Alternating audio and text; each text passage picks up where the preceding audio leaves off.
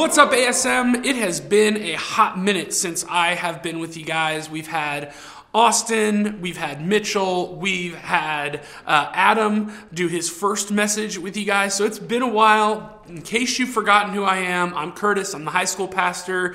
Let me reintroduce myself. I'm super glad to be with you guys as we enter the last 2 weeks in our study of the book of James. And this week we're going to be looking at James chapter 5, verses 13 through 18. And I want to remind us that James, our tagline for this series is faith that works. And that's twofold. Let's remind us as we come to the end here.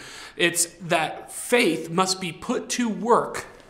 And also, we have faith that is effective, okay? Meaning that it does indeed work. And that's what James is about, is this idea of faith that is then put to work. I'm going to give you our big idea right up front. Then I want to give you a little story. And then we're going to dive into our passage and just kind of pick it apart. And so our big idea this afternoon, evening, whenever you're watching, maybe it's morning, our big idea is that everyday followers of Jesus rely on God through prayer. It's our big idea. That everyday followers of Jesus rely on God through prayer. That's how we show that we rely on God. Now, when I was young, tail end of elementary school, entering middle school, I had a cousin, my third cousin that was born on my mother's side. Now, I don't mean like third cousin as in like removed and all that weird nonsense. She was just the third in line born on that side of the family. So first we had Emily, then we had Austin, and then came Molly. Now, Molly, we found out before she was going to be born. My Uncle David, who's spoken at many of our winter camps, some of you may know David. My Uncle David and my Aunt Jackie found out that Molly was going to be born with a problem called spina bifida. Now, I won't get into all the details of what that means, but really what it meant is her life was going to be really tough. And it meant that she probably wouldn't have a long life. And so even many of the doctors and the medical staff were telling my aunt that she should go ahead and just terminate this pregnancy, and she would not do that. But they prayed every day that this would be taken away from Molly. Well, Molly came and she didn't have that taken away. She was born with spina bifida. And the doctors told my aunt and uncle, Molly will probably never learn to walk. She'll likely never learn to talk. And I'll get to the end of the story here real quick. Molly did end up passing away before she saw her second birthday. And I was super close with Molly. I loved that kid so much. And it was something that was incredibly difficult for me. But I will tell you something. My aunt and uncle's prayers may not have turned out the way that they had hoped, but their prayer was still effective, and their life lived out in front of others, despite the outcome of prayer, is what represented the gospel well in the lives of others, who, though Molly died, they ended up coming to know Jesus through the faith that my aunt and uncle showed. And that is where I want to go today as we talk about prayer, is what is prayer really about? Prayer is about our reliance on God. And I believe that James is going to put this idea forth in our passage. So if you don't have a Bible, I want you to press pause. I want you to run out of the room. Don't rely on me reading it. I want you to put God's word in front of you. I want you to press pause, go head out of the room, grab a Bible, come back, or open it on your phone, whatever you're going to do. Go ahead. All right, so you're back with us. We're looking at James chapter 5, verse 13 through verse 18. It says, "Is anyone among you in trouble? Let them pray. Is anyone happy? Let them sing songs of praise. Is anyone among you sick? Let them call the elders, or here pastors or leaders of the church, to pray over them and anoint them with oil in the name of the Lord. And the prayer offered in faith will make the sick person well. The Lord will raise them up. If they have sinned, they will be forgiven. Therefore, confess your sins to each other and pray for each other so that you may be healed. The prayer of a righteous person is powerful and effective. Elijah was a human being, even as we are. He prayed earnestly that it would not rain, and it did not rain on the land for 3.5 years. Again, he prayed, and the heavens gave rain, and the earth produced its crops. Now, there's some things that we need to understand here and remember about the book of James. The book of James is a letter that's actually written to followers of Jesus that were also Jewish. Okay, so this is written from a Jewish man to Jewish men and women who were followers of Jesus. And that's going to be very helpful in understanding some of the context of what we're going to look at today.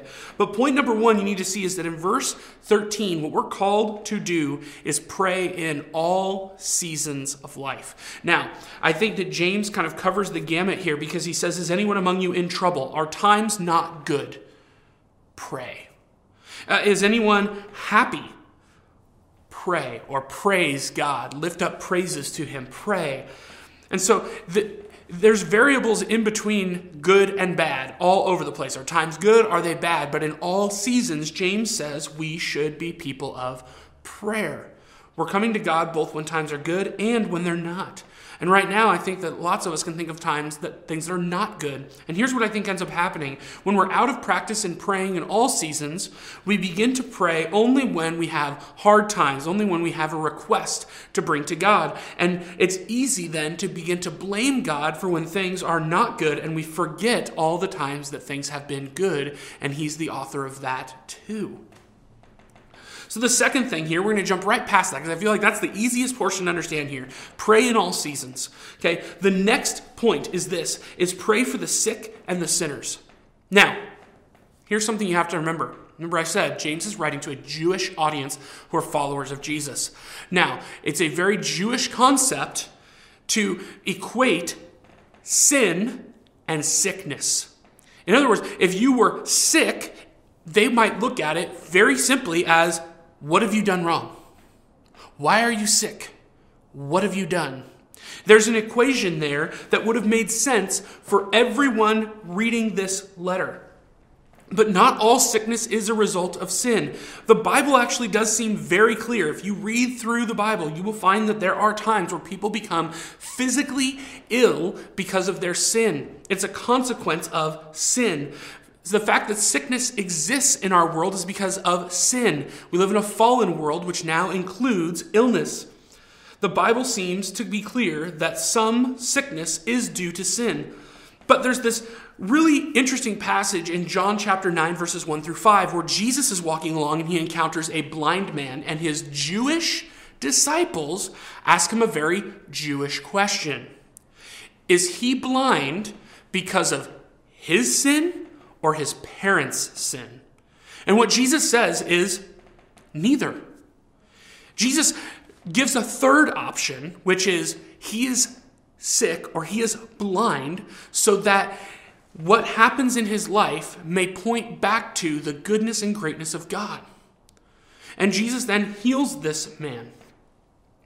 Now, so what we can understand is that it is not always due to sin that people are sick, but it does happen. And that's specifically what James is actually talking about here. Now, that doesn't mean we shouldn't pray for people who are sick, but James is talking about something very specific. And he's equating something that makes sense to a Jewish audience. Now, after that, he says, look, gather the elders, or we could put in there pastors or leaders of the church to pray for this person. And they will be made well. Now, that being made well could very well mean that they're made well instantly. It could mean that through medical practice, they're made well. It could mean that they don't get better, but they are well in God's kingdom eventually. We're not given a clear indication as to when or a time frame or how this will happen. But we know that God works for the good of those who love him. But he moves on, not just from pastors and leaders, elders praying, but then he says, you all confess your sins to one another and pray for each other so that you might be healed. Now, here's what we need to understand here, is there's a very Jewish concept still happening here, where the leaders are the ones who go to God on behalf of the average person. Now, what he's saying is, you, together, you pray. You pray for and with each other. We've gone from bringing in the big guns to you all do it. And again, this is earth-shattering to a Jewish audience. But the point we're making here is that we pray for the sick and the sinners, whether or not they are sick because of their sin, or they're just sick because we live in a sinful, fallen world. We pray, but here's the thing that is going to help us understand all of this and bring it back around, is this last point that I'm going to give you, is that all of this is done with the will of God in mind, not just our requests and what we want. Point number 3 is that righteous prayer is focused on God's will. See, he talks about righteous prayer here in the last 2 verses, the prayer of a righteous person. Well, how do we know what righteous prayer is? What about when God says no in response to our prayer, in response to our request? What about when God says not yet or wait? When God doesn't say yes to what you're asking, what do we do? If we begin to lose faith at that point, then what we've said is, I want to be in charge, and since I'm not, God, I'm done. Rather than realizing that God's will and way he sees things are higher than our own. I want you to think about me as a dad. Most of you guys know my kids, Travis and Cadence. I have a 6 and a 9-year-old, soon to be 7 and 9 at home. And in my 36 years of life experience, I probably, hopefully you believe this, have more knowledge than they do. So when they say, I want to play the Nintendo Switch all day long, and Daddy says no, did they make a valid request that was based upon the desires of their heart? Absolutely. But in 36 years, I've learned something about staring at a screen all day. It's not good for their little brains. So you would probably, hopefully, although I know you guys like to stare at a screen all day sometimes, you probably would agree with me that that's a good decision as a dad. I have knowledge, I have an understanding that they don't, and hopefully we understand that God does as well in our lives. Elijah is put forward, again, Jewish audience, so if you don't know Elijah, I'd encourage you to go read 1st and 2nd Kings. You can understand a little bit more about Elijah, particularly in 1 Kings 17 and 18 is what is being spoken of in this passage. Elijah was a prophet of God. He spoke on behalf of God to the people. And his whole life goal was to make God known and have God be seen as great and glorious. He had an unselfish motivation, and it says that he prayed. Now, the other thing that he prayed, but he also, James says, that he was a man, simply a human being like you and me. Now, for a Jewish audience, that was a crazy statement. He's not just a man like you and me. He's a prophet. He's one of the most high prophets in our estimation. So what do you mean he's like me? See, what he's doing is he's saying you also can be someone who has righteous prayer. Righteous prayer is birthed out of the motivation for that prayer. See, righteous prayer is effective because it puts the will of God at the front of the prayer. It's unselfish and it's God-honoring. And that was all Elijah wanted to do, was to make God known. And he did so by causing it to not rain for 3.5 years, by praying that it wouldn't. Do you think that got the attention of a group of people whose livelihood was based on raising crops? Probably. It was God-honoring. See, James chapter 4, if we go back to that, verses 14 and 15 tell us that our focus should be on the will of God. And 1 Peter verses 6 through 7, chapter 1, verses 6 through 7, tells us that our suffering can prove genuineness of faith. And it brings the gospel alive when people see that we suffer and we still have faith. When we've been crying out to God and we don't lose our faith when we get a response that we were not hoping for. See, Jesus, when he tells his disciples how to pray, they come to him and they say, Jesus, teach us how to pray. You know what Jesus starts with? You guys know this. He says, our Father who art in heaven. First thing he does, he praises God. He right-sizes him and he says, your will be done. He doesn't get to his requests for himself or for us until later. See, because his prayer is motivated by a reliance on God, recognizing that his will is supreme and not my desire. That's what prayer is really about. Everyday followers of Jesus relying on God through prayer. And so I hope that you're able to do some of this. And I'm going to encourage you with our closing questions. If you're at home, whether it be with a brother or sister or aunt, uncle, mom, dad, whoever's at home that you can maybe hopefully been watching this with them, and you can have a bit of a discussion here, I've got some questions for you. Your first question is this: what habits do you have for prayer? And by that I mean, what do you do when you pray? Do you just make requests? Is it about you? Are you praising God? Are you thankful to God? Are you looking at who God is and putting Him first, recognizing that your reliance is on Him? Or is it simply requests? Are we treating God like a cosmic vending machine? What does your prayer life show about a reliance on God? Does it show that you are reliant on God? Does it show that you are kind of self-reliant the way that you pray? Or is there some variable in between? What does it say about your reliance on God, the way your prayer life works? And what can you do to make some changes in that?